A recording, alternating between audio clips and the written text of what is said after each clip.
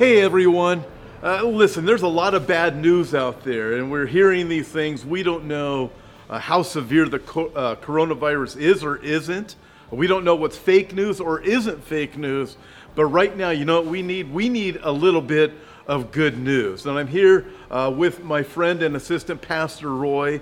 And listen, think of this. Right now, while people are being quarantined and isolated throughout the entire world, actually, people are learning to do things a little bit different. In fact, people are actually starting to say, maybe it's not so bad getting to know my family again.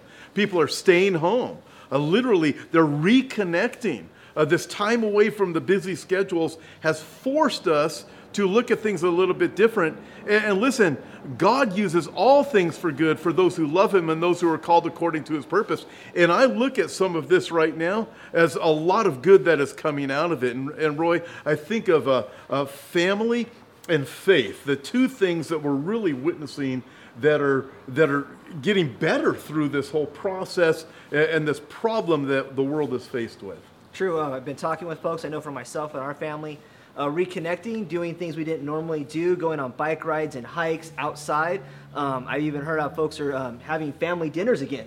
And conversations are starting to happen and they're reconnecting as a family. So it's kind of been a blessing amongst the curse. Yeah, you look at it, I think of Joseph in the Old Testament. He said to his brothers, what you meant for evil, God meant for good. And we can look at this and go, man, this is one heck of a balagan. But at the same time, God is working great things out of this. And connecting with family, connecting with neighbors that you weren't talking to before, you didn't even know before. True. But then I look at the aspect of faith. We think of this. More people right now are sitting at home watching videos probably than ever before. It's hard to believe people were watching a lot of videos before, but now people are looking for answers. There's a lot of confusion. They want to know, are there answers? And we actually have the answers to what people need. People need to know the Lord Jesus Christ. I think of this, Pastor Roy. People were going to stores and hoarding everything just a few days ago, from toilet paper to all kinds of food. But we could give people all kinds of food, but at the end of the day, what's that really going to do for them when this life is over? It's not what going have we done? It's not going to do much for them, because truly what they need is not the toilet paper and the resources, but hope.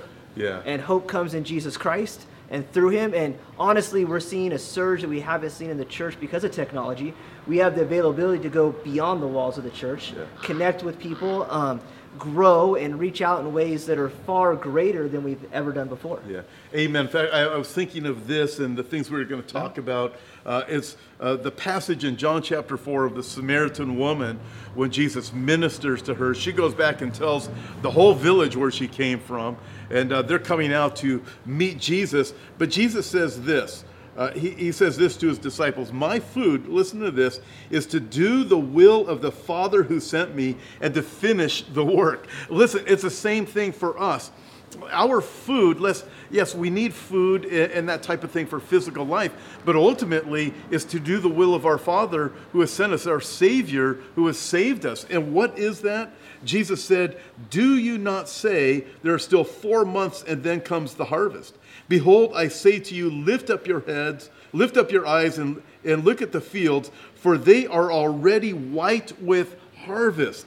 And he who reaps receives wages and gathers fruit for eternal life, that both the one who sows and the one who reaps may rejoice together. For this, the saying is true, one sows and another reaps. I think of that.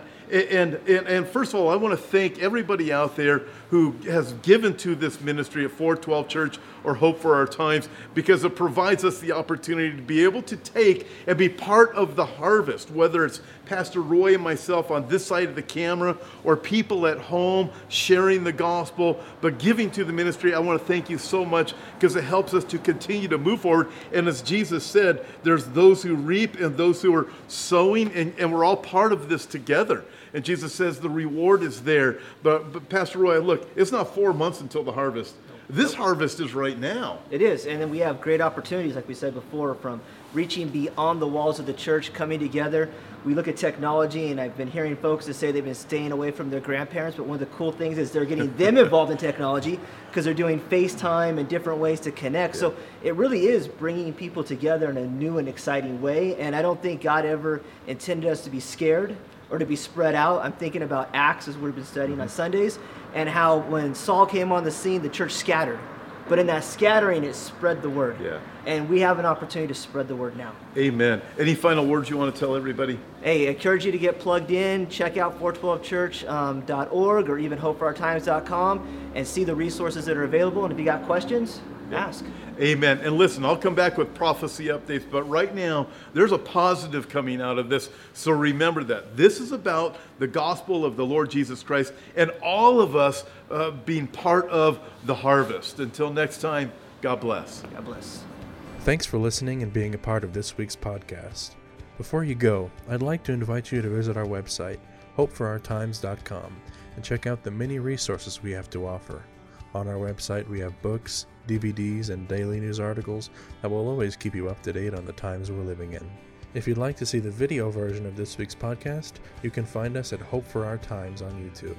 God bless, and we'll talk to you next time.